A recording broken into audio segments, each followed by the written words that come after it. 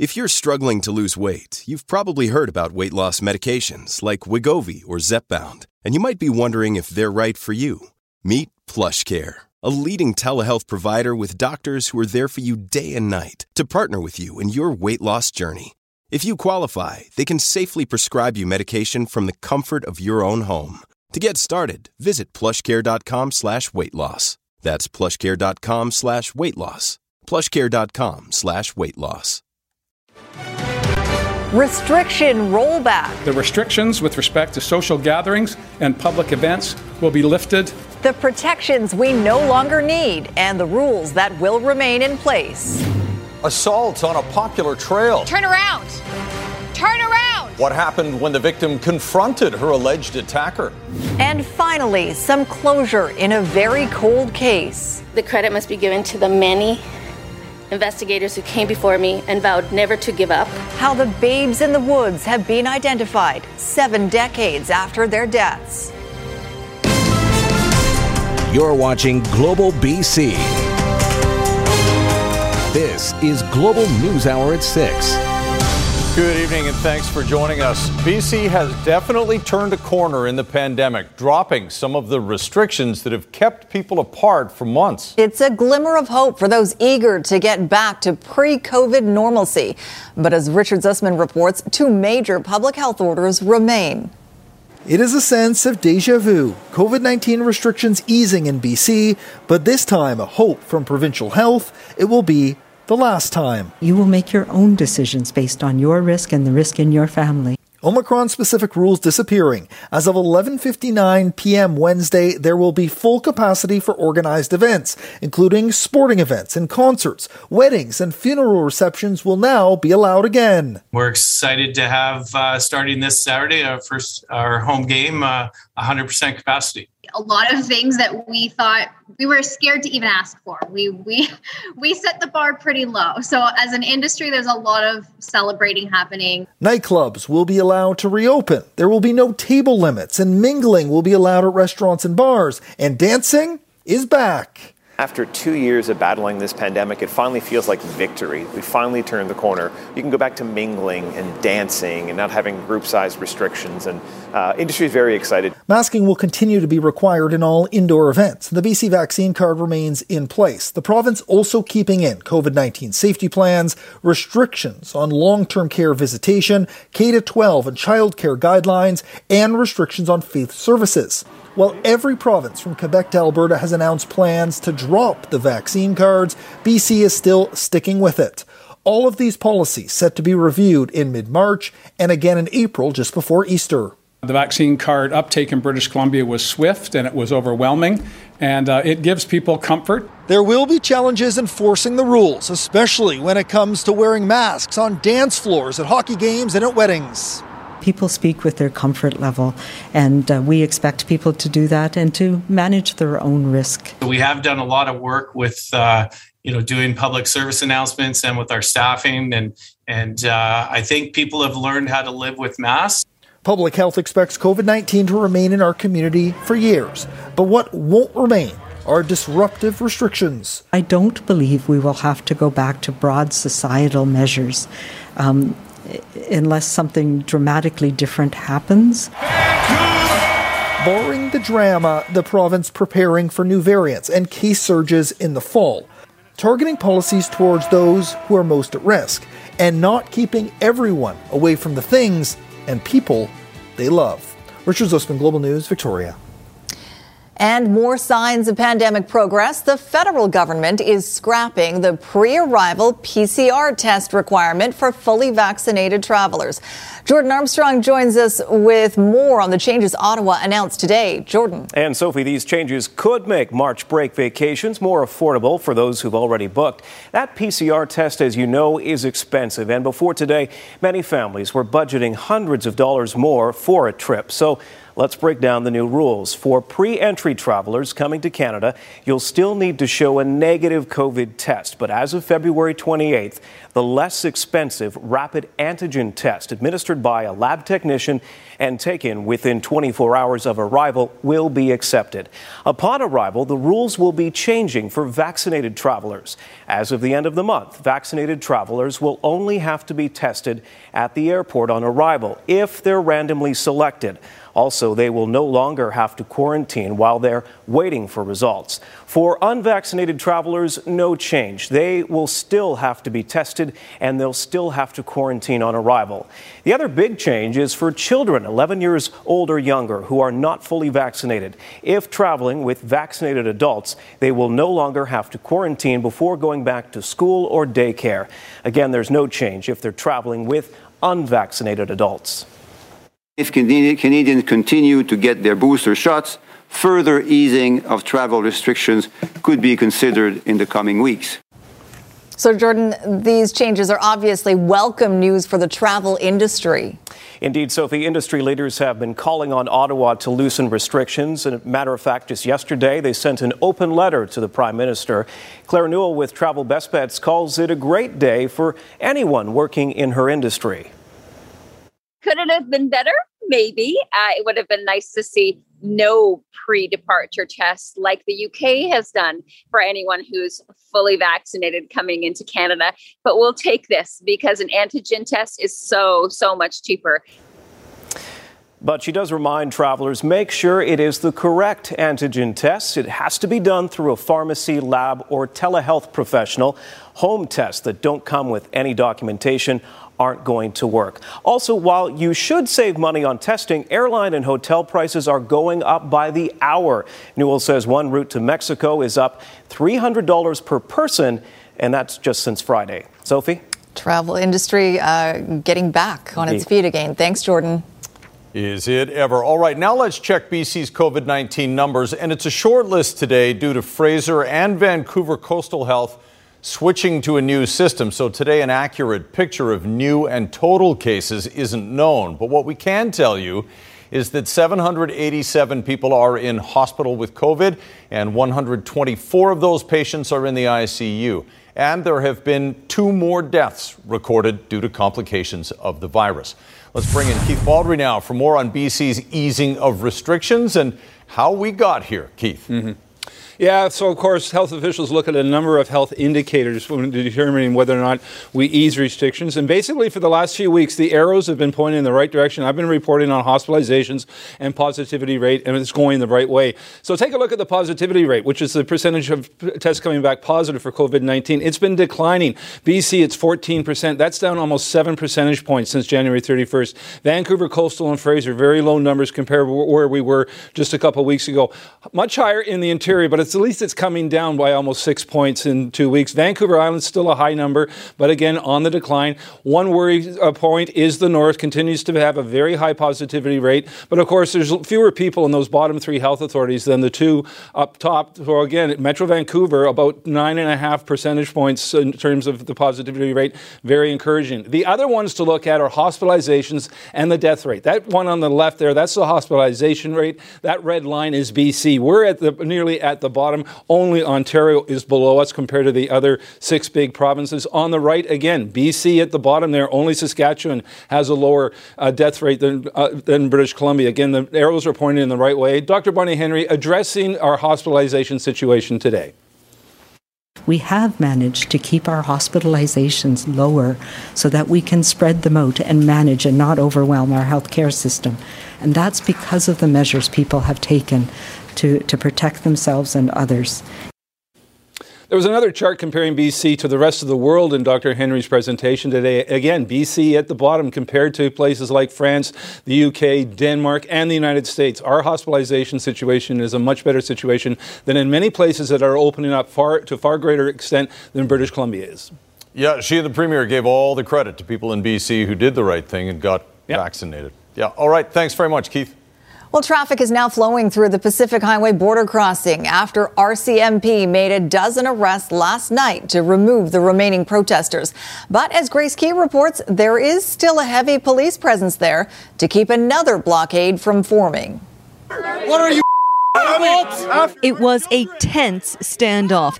At about 8:30 Monday night, police formed a line and moved in on the protest. This is our country! About 100 people had gathered near the Pacific Highway border crossing.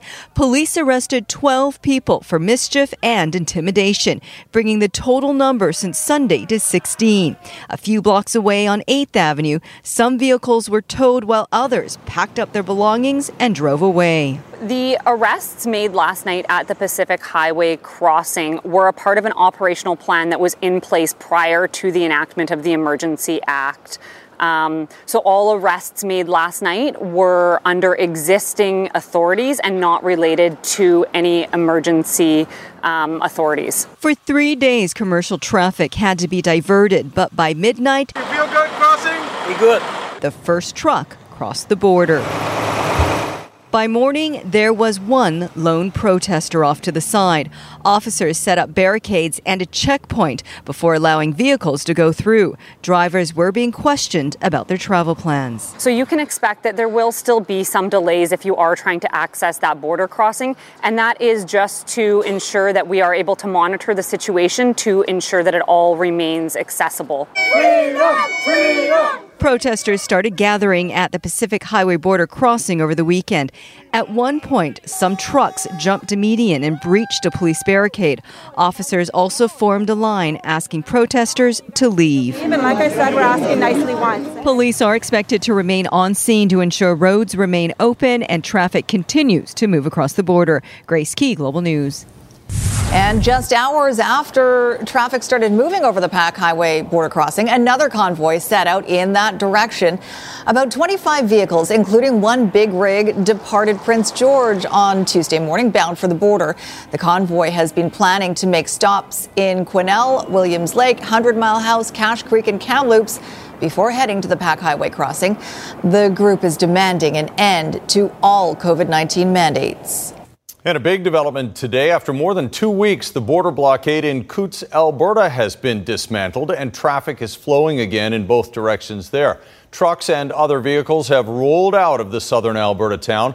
Protesters restricted access since January 29th. RCMP say the last of the demonstrators left voluntarily this morning, one day after RCMP arrested 13 people and seized firearms and ammunition. And Ottawa's police chief, Peter Sloly, has resigned after criticism that he did not do enough to stop COVID-19 protests that have paralyzed Canada's capital for 19 days and counting.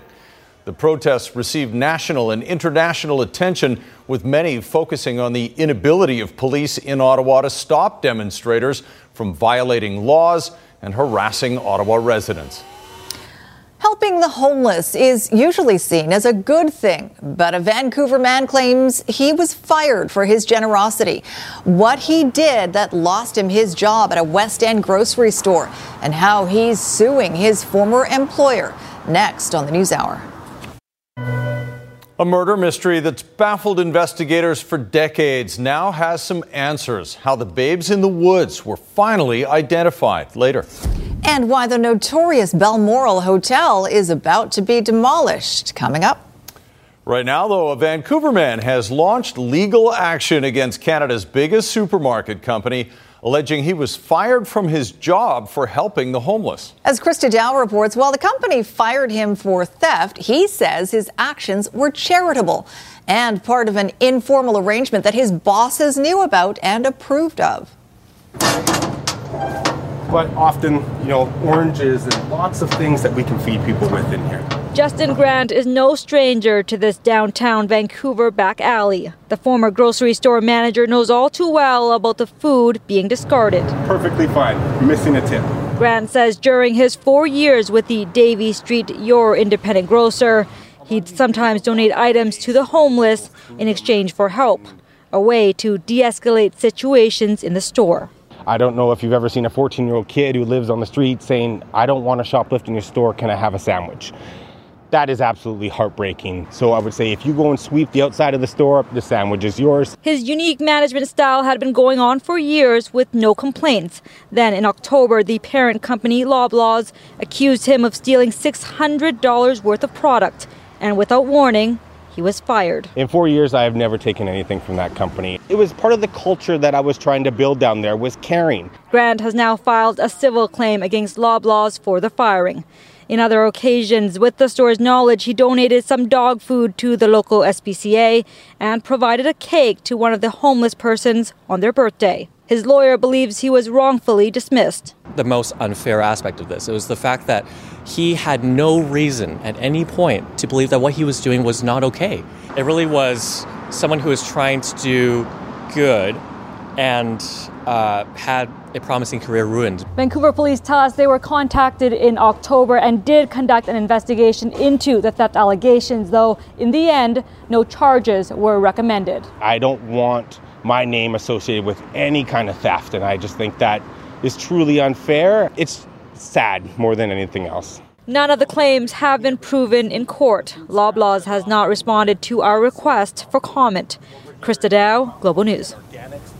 Well, you may have noticed you are now being charged a 10-cent deposit on a carton of milk. That's part of the province's campaign to reduce waste. What you might not have spotted on your grocery bill, though, is another fee for container recycling, and that is catching some shoppers off guard. Consumer Matters reporter Ann Drua has been digging into this issue. What's up, Ann? Well, Chris, we've heard from numerous people who are noticing an extra fee in addition to the refundable 10-cent deposit for milk containers. We wanted to know what the fee was for and whether or not the consumer is paying extra at the checkout. As food prices soar, so does consumer frustration. It seems as if we're being gouged. It's why BC's recent move to charge a 10-cent refundable deposit on milk and milk alternative containers at the checkout is receiving mixed reviews. Everything is more expensive. That's the thing now. On February 1st, a refundable deposit of 10 cents for each eligible container came into effect by the province, all in an effort to reduce waste. You'll see the 10-cent charge on your grocery bill, but you'll also see something called the container recycling fee. It ranges from 1 to 16 cents depending on the type of milk or milk alternative container, and it's non-refundable. It came into effect February 1st. Together with the deposit. Oh, okay. They never say anything about the recycling fee. I wasn't quite sure until I bought my almond milk a couple of days ago. It was surprising. BC's Ministry of Environment and Climate Change Strategy told Consumer Matters milk and milk substitute beverage containers, like all recyclable beverage containers, have a container recycling fee to allow for the recycling of those products. The fee is now visible to the consumer, but says a recycling fee has always been paid by the consumer prior to February 1st. In the past, the ministry says milk and milk substitute beverage containers were collected through the Recycle BC Blue Box program and funded by producers, with recycling fees embedded in the retail price. Either way, with soaring dairy prices, some say the new recycling rules make it difficult for people on fixed incomes, especially seniors who have mobility issues. They're going to get a carton of milk delivered, and that carton of milk is going to have a deposit on it that they aren't able to redeem. And so it's going to just have the practical impact of increasing the cost of that milk for them. Milk and plant-based beverage containers can be refunded at any return it collection site, grocery store, or other retail outlet that accepts container returns for deposit. But critics argue the program isn't fair across the board. Not everyone is able to recoup deposits in rural and remote locations or in locations where these are not being picked up. Consumers are limited to bringing 24 empty eligible beverage containers per day to a retailer, and people can still place their milk containers in the blue box. You just won't get a refund. And Return It, the nonprofit organization which manages the recycling of beverage containers, told Consumer Matters the container recycling fee for each beverage container category is reviewed annually to ensure that the appropriate break-even fees are charged. And if you have a consumer issue for me, you can email me at consumermatters@globalnews.ca. All good information. Thanks very much, Ann. Just ahead, a warning about walking on North Shore trails. He laughed and he seemed amused by my distress. What makes you think it's okay? The search for a suspect who allegedly assaulted a woman near Lynn Headwaters. And a guilty verdict in the death of Karen Desi, what her former boyfriend admitted to. Delays here in Burnaby in all directions at the intersection of Willingdon and Deer Lake due to a crash that's northbound right at the intersection. With BCAA car insurance, it's easy to renew from anywhere. From ICBC auto plan renewals to exclusive savings, visit bcaa.com today. I'm Trish Ewison in Global One, high above a crash in Burnaby. Believe BC, featured on Global News Hour at 6, celebrates the innovative minds working together to reignite business throughout our province. Believe BC in partnership with Pacific Blue Cross, flexible small business health benefits for challenging times. A BC woman who says she was sexually assaulted on a North Vancouver trail is criticizing the police response to her report. As Romina Dea reports, she says she had to drive herself to the RCMP detachment when no one showed up after she called. Turn around! Turn around! What makes you think it's okay to smack me in the ass? Jane's gut instinct. Turn around, motherfucker! To capture the suspect on camera before he gets away. What makes you think it's okay? What makes you think it's okay to smack women in the ass? I felt angry.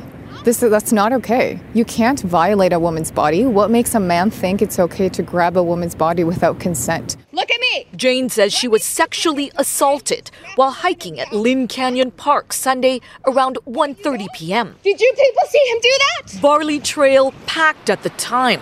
We are not using Jane's real name to protect her privacy. He grabbed my buttocks, and I felt his fingers dig into that intimate part of my body. Jane calls 911. She says a dispatcher instructs her to stay put. An officer is on the way. But an hour passes, still no police. Jane calls 911 again. She's told no one has been assigned yet. The dispatcher asks her to drive herself to the RCMP detachment in North Vancouver. I trusted that police were on their way, and so I felt incredibly disappointed and let down. You know where I'm going to go straight? Are you okay? Straight to the North Vancouver police officers. And as much as we've missed something in this case, we are sorry to her for that. The Mounties say it's unfortunate a number of high-priority life and safety calls came in at the same time as Jane's. Because this person had left and the victim was no longer in view of this person, the assessment was made that there was no imminent risk to her personal safety. At the end of the day, police did not attend to a sexual assault. And I think that the implicit message is that women's safety is not a priority. We matter. Women matter. Jane also disheartened that no one from the public stopped to help. Keep your hands to yourself. She felt compelled to warn others to be careful. Police urging witnesses to come forward. The suspect, described as black or South Asian, 25 to 30 years old. Romina Dea, Global News. Friends of Naomi Onoterra made their voices heard outside a scheduled court appearance by the man accused in her death. Members of the group Justice for Naomi vowed to be present for every court appearance for Onoterra's husband. 49-year-old Obnas Regis is charged with manslaughter and indignity to a body in the death of his wife. Onoterra vanished August 28th and was last seen leaving her Langley City home. Regis was charged in her death in December, and a bail hearing had been scheduled to date before it was ultimately postponed. We're not going away, and we'll still be here, and we still think about Naomi every day, and we're going to be her voice for as long as we need to be. Well, there's so much people that care about Naomi and has affected her that they just want to show their support to her family and all of her friends. Regis is due back in court Thursday to set a date for trial. A man convicted of the random killing of an amateur photographer in Stanley Park has been sentenced to life in prison. In February of 2017, Lubomir Lubo Kunik died after being stabbed repeatedly while alone on the seawall. 11 months later, Vancouver police arrested 33-year-old Tyler Lagamodiere. Police say evidence presented in court confirmed that Lagamodiere and Kunik did not know each other and that Lagamodiere had gone to Stanley Park with the specific intent to kill someone. He'll be eligible for parole in 14 years. Guilty pleas in BC Supreme Court today from the former boyfriend of a young Surrey woman who was found dead in a burned-out vehicle back in 2017. As Amadagahi reports, it's the latest chapter in a tragic story that has torn apart two families. Is there anything you'd like to say about the verdict? No. The courtroom was booked for a potential second-degree murder trial expected to last weeks, if not months. But Tuesday morning, it took only 10 minutes for the accused Harjot Dio to plead guilty to manslaughter and indignity to human remains for the 2017 killing of 19-year-old Kiran Desi. Kiran's mother, her sister, and other family members stayed composed as they left the courthouse, perhaps one step closer to eventual justice. In August 2017, Desi's body was found in a burned-out SUV near 24th Avenue and 187th Street in Surrey. The Kwantlen Polytechnic University student was a transplant survivor. Her death immediately sparked a high-profile homicide investigation. Since her murder, we've been struggling with the reality that we can never see her sweet face again. Our broken hearts will never heal, and we have no answers as to why this has happened to her. Numerous appeals to the public for information, a home search, evidence released. Then, almost 2 years after her death, the shocking arrest of her ex-boyfriend, then 21-year-old Harjot Dio, at Vancouver's airport. Where was he going? He was in Vancouver. He landed in Vancouver. He had landed in Vancouver? Yeah. In the months that followed, 4 other Dio family members would be charged with crimes connected to the killing. Tuesday in Supreme Court, Harjot Dio, through his lawyer Richard Fowler, told the judge that he was with Kiran Desi the night she died, that he was in possession of a loaded, prohibited and restricted handgun that went off, according to him, accidentally, and that Desi was killed instantly, and that Harjot Dio took steps to conceal her remains. Now, by pleading guilty today, Dio gives up his right to a trial, and the case now goes before a judge for sentencing perhaps sometime this summer. At that point, I'm told by the family and the defense lawyer that there may be more public statements made. Amadagahi, Global News. Just ahead, million-dollar water views that are now basically worthless. It just takes over your life and it just hangs over your head all the time. Residents reflect on 3 years with no resolution to the disaster that forced them from their homes. And in sports, the BC Lions make CFL history hiring a new coach. What she says about breaking barriers. Later. Counterflow is out over here at the Massey Tunnel, 2 lanes in both directions and minimal delays through Richmond and Delta. Through a new charitable partnership between Kermac Cares for Kids and Surrey Memorial Hospital. When you choose Kermac Collision and Auto Glass, you also support the Surrey Memorial Children's Health Center. I'm Trish Wilson in Global One Tunnel. It's been exactly 3 years since 14 families were forced to leave their dream homes in a Sechelt neighborhood, and they are still no closer to a remedy. The latest development involves a local state of emergency that had been renewed every week since 2019, when this week it was abruptly stopped. Aaron MacArthur spoke to some bewildered homeowners. Less a neighborhood, more like a prison. Barbed wire fencing surrounding the Seawatch subdivision in order to keep people out. What's funny is one of the neighbors has offered to, if the district will provide him with material, to fix the holes. For 3 years, homeowners have watched as their property has slowly become unlivable, looted by vandals, and left to the elements. The financial part is unknown, always unknown. We came here because this was our dream. So, the people who live here were forced out February 15th, 2019, after a series of sinkholes opened up in the neighborhood. The district of Sechelt declared the land unstable and a state of local emergency was imposed. This January, a Supreme Court justice ruled the endless renewal of that order was unlawful and it had to be removed. Only this week did the district and province comply. We're not sure what it actually means at this point in time, other than now the district has to have a plan of some sort going forward.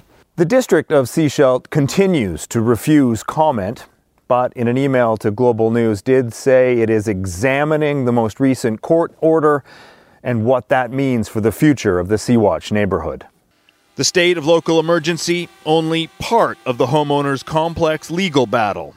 Who is ultimately liable for this mess may end up at the Supreme Court of Canada. Lower court rulings have often favored the district and developers, the province appealing the most recent decision that awarded compensation to 2 families. The Ministry of Municipal Affairs can and is trying to work with the regional district on possible solutions or resolution to the situation there. The houses, worthless, assessed at just $2 each. Owners now resigned to the fact they will never call them homes again. Aaron McCarthy, Global News. City of Vancouver has ordered the demolition of the notorious Balmoral Hotel on the downtown east side. The building has been undergoing a series of structural and safety assessments since it was expropriated by the city in December of 2020. Those inspections have found the building posed such major safety risks that demolition is the only solution. Following the teardown and cleanup, the plan is to build new supportive housing on the site. In Health Matters tonight, as COVID public health measures are lifted, some people are calling for an end to mask mandates for children, citing concerns about development. But experts say humans can interpret emotions in other ways beyond facial expressions, including through tone and body language. A study from late 2020 had kids look at pictures of people either with masks, sunglasses, or unobstructed. Researchers learned masks didn't negatively impact people to read emotions any more than sunglasses did. There's also no other data to suggest any short or long-term harms when it comes to masks, including psychological or physical harm. Up next, identifying the babes in the woods. I think giving them back their names is incredible. How modern science and one family's curiosity helped crack one of Vancouver's oldest murder mysteries. Also just ahead, a startling find on the side of the road. How investigators are trying to put a finger on the shocking discovery. All right, let's bring in meteorologist Christy Gordon with a look at our forecast. And it's starting to feel a little like we're getting closer to spring, Christy. I don't want to, jinx it or anything. Mm-hmm. Don't jinx it. No, please don't. But you're right. I mean, across the interior regions, they've had well above seasonal values, and that's going to continue throughout the week. We're near seasonal, but we're starting to see the buds, and it is certainly feeling a little bit more spring-like. Today, though, we were hoping for more breaks of blue sky. It was a gray day. Here's a look at some of your photos. Despite it being gray, it was gorgeous. This one from Fort Langley, a beautiful calm morning for the dragon boaters there. And look at this one looking out over Vancouver from this evening. Here's a shot from the Soyuz region where they had patchy fog this morning, but still a beautiful day. It was a little cloudier later in the day, but not a bad morning, that's for sure. Now, once again, tomorrow, we're going to see mostly clear skies across southern regions in particular. In the afternoon, we'll continue in that trend, but a system is going to drive down from the north. So tomorrow afternoon, we are expecting a bit more cloud cover, and certainly overnight into our Thursday, that's when we're expecting precipitation to move in. Temperatures, for the most part, are going to be above seasonal, so we're really talking about just showers for lower down regions. It would be flurries, though, for higher elevations. And again, it's more towards tomorrow evening. So for our region, a nice day. Sunshine in the morning, some cloud cover in the afternoon.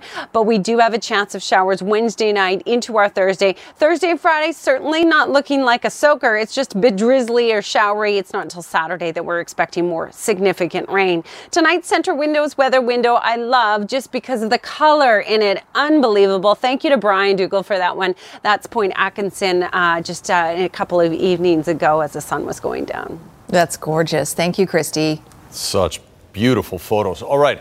Now, this sounds like something you'd hear on Halloween, not Valentine's Day or around there. A very unusual discovery on the side of a Kelowna road yesterday, a severed finger. Police say the finger was discovered here in the 500 block of Hardy Road near Hemlock in Rutland. RCMP say a member of the public found it. The responding officers seized the finger as evidence with assistance from Kelowna RCMP Forensic Identification Services. Well, police have since identified the individual who lost their finger, saying they are alive, but will not confirm if they are known to police or if it's known how this person lost their finger, only that the investigation is active and ongoing. Very, unusual, and I can see the grimace on Squire's face. There's a lot of things I don't want to find when I'm going for a walk. Don't look at the sidewalk then. Right. A finger Don't look would down. be one of them. By the way, did we ever find out, remember when this whole thing with the feet were showing up? Did we ever find out about that? Lots of theories. Okay, all right. Lots of theories. Okay, this you know what, this conversation is getting a little strange. The Canucks will get Quinn Hughes back this week after over 2 weeks off, and of course having COVID as well. But Bruce Boudreau isn't worried that he'll be off his game. And there's some players that can take maybe 16 days off and be just great because they are great. Quinn Hughes will meet the team for their game Thursday in San Jose. He has been in the U.S. in COVID protocol.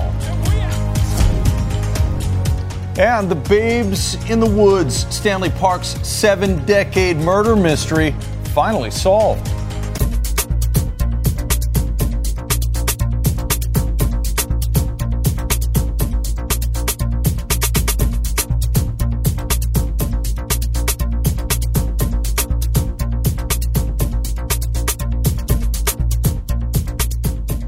It'll sure be nice to see a full house when the Canucks finally come home, but they got a game before they get there. Yes, they have to go down to Northern California. And as long as Quinn Hughes knows the way to San Jose, he will be back with the Canucks on Thursday against the Sharks after spending the last week in the United States for COVID protocol.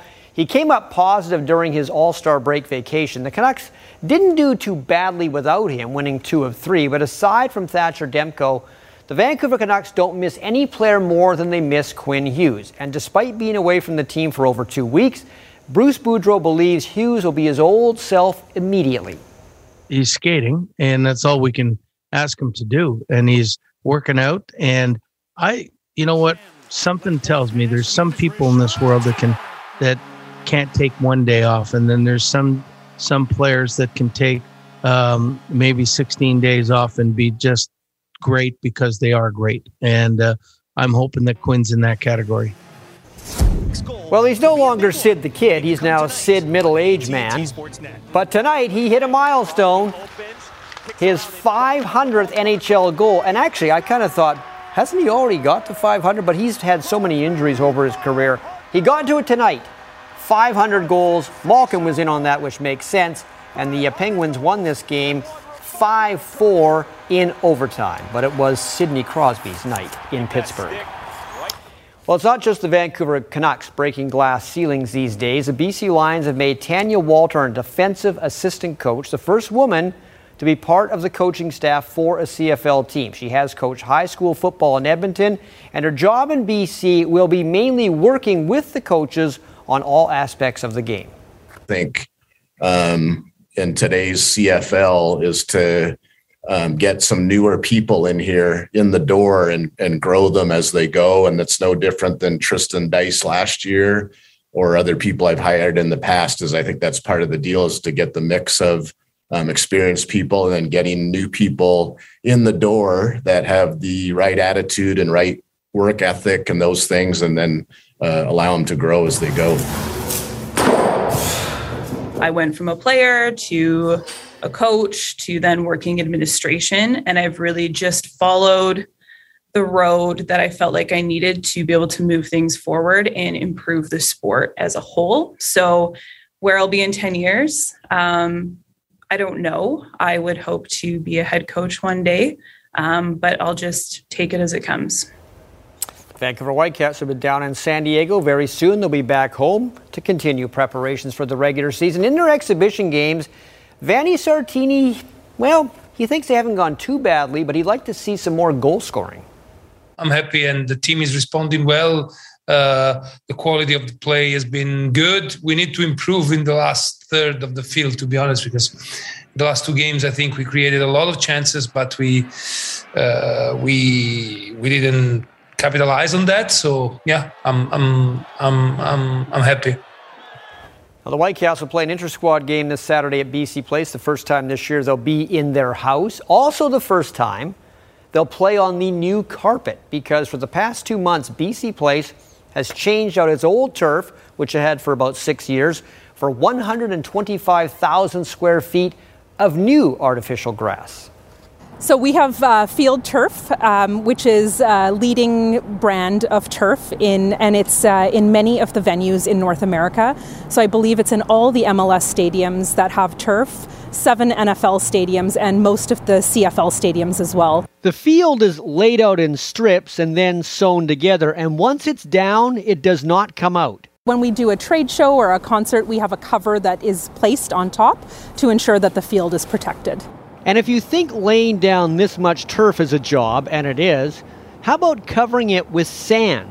Sand that supports the artificial grass and keeps the blades from getting bent or wrinkled. I can tell you that there is 2 million pounds of sand on this turf field. We had truckload after truckload in here laying the sand once the turf was installed. And while the new turf is nice, the best part about this story is what's being done with the old turf.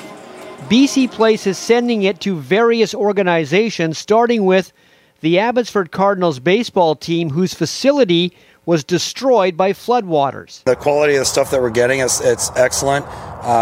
Again, it was a lot of labor that came in and people stepping up and volunteering their time. We can't, thank BC Place and the people behind the scenes, and it gets our student athletes a place to start training again, and high-end quality turf back into usable space.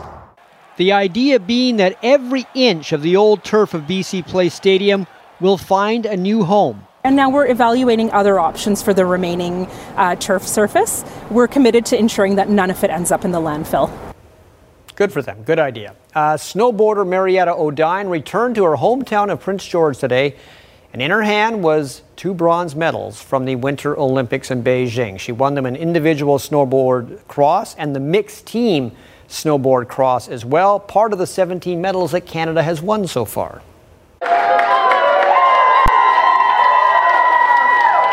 Oh man, I've been away for 5 months. I haven't been home once, so honestly it's crazy, and to come home to all of this, it's just amazing. I am very excited for some A&W. I'm very excited to see my friends and have some downtime with them a little bit. But yeah, it's good. See, she dominated the 5 rings. Now she wants some onion rings. There you go. All Olympians deserve teen burgers or Papa burgers or whatever it is. Okay, well, now I'm hungry. Very cool. Thanks, Squire. Up next, the Babes in the Woods finally get their names back. The identities of 2 children killed in Stanley Park have finally been revealed nearly 7 decades later. The Babes in the Woods case captivated the public and Vancouver police detectives ever since their bodies were discovered. As Ted Chernecki reports, modern DNA technology helped give the boys names. 2 boys, aged 6 and 7, were murdered with an axe in Stanley Park, probably in 1947. But their skeletal remains weren't discovered until January 1953. We also know that no matter how long it takes, there's always someone or something, even a microscopic piece of DNA taken from a 7-year-old bone fragment that can lead to a break in the case. This photo shows one of the 2 murdered boys with his older sister, Diane. All her life, Diane wanted to know why her 2 brothers simply disappeared one day. Even though this family member did their best to talk about the boys and try to get the story, the only response they got from family was silence. The boy's mother, seen here on the right in a fur coat, told family the boys were taken by social services because the family was so poor. Vancouver writer and author Eve Lazarus made contact with distant relatives. They told her about their extensive search of online genealogy websites and how before Diane died, they had the foresight to keep a DNA sample of hers. We were able to coordinate with the family that was contacted to upload the DNA of a deceased family member who had taken a DNA test before they died, who was a close match. A half-sister match to the boys. That cracked the case. The family dug out old photo albums. Murdered were Derek Bousquet. That's him in the back row, second from the right, in this school photo from Henry Hudson Elementary in Kitsilano. Also murdered his younger brother David, seen here with the dark curly hair and being held by Diane. The science behind this development is nothing short of spectacular. The fact that they were able to get a DNA sample at all from these bone fragments, we're looking at 70-year-old bones that had been out in the elements for at least 5 years. They'd been handled by different people. They'd been on display at the Vancouver Police Museum. For almost 70 years, police have been trying to solve this case using various techniques, including a crime scene recreation. They always believed the boys were killed by their mother, who then committed suicide shortly after. But here she is, in the middle of this photo taken in 1996, the year she died at age 78. In fact, who killed the boys may never be known. I don't know if we'll ever find out who murdered the two boys, and I don't know if we need to. I think giving them back their names is incredible. Still unclear is if the two boys were ever taken into custody by social services. Police say they continue that part of the investigation. Ted Chernecki, Global News. Still some questions to be answered, obviously, in that one. What a story. All right, let's give Christy the last word on weather. We could see a little bit of drizzle overnight tonight, but overall we're expecting some breaks of blue sky tomorrow morning, and then later in the day we'll start to see increasing cloud. Overall, though, tomorrow not a bad day before the cloud and showers and drizzle move back in Thursday, Friday. Enjoy that sunshine, and thanks for watching, everyone. Have a great night. Good night, all.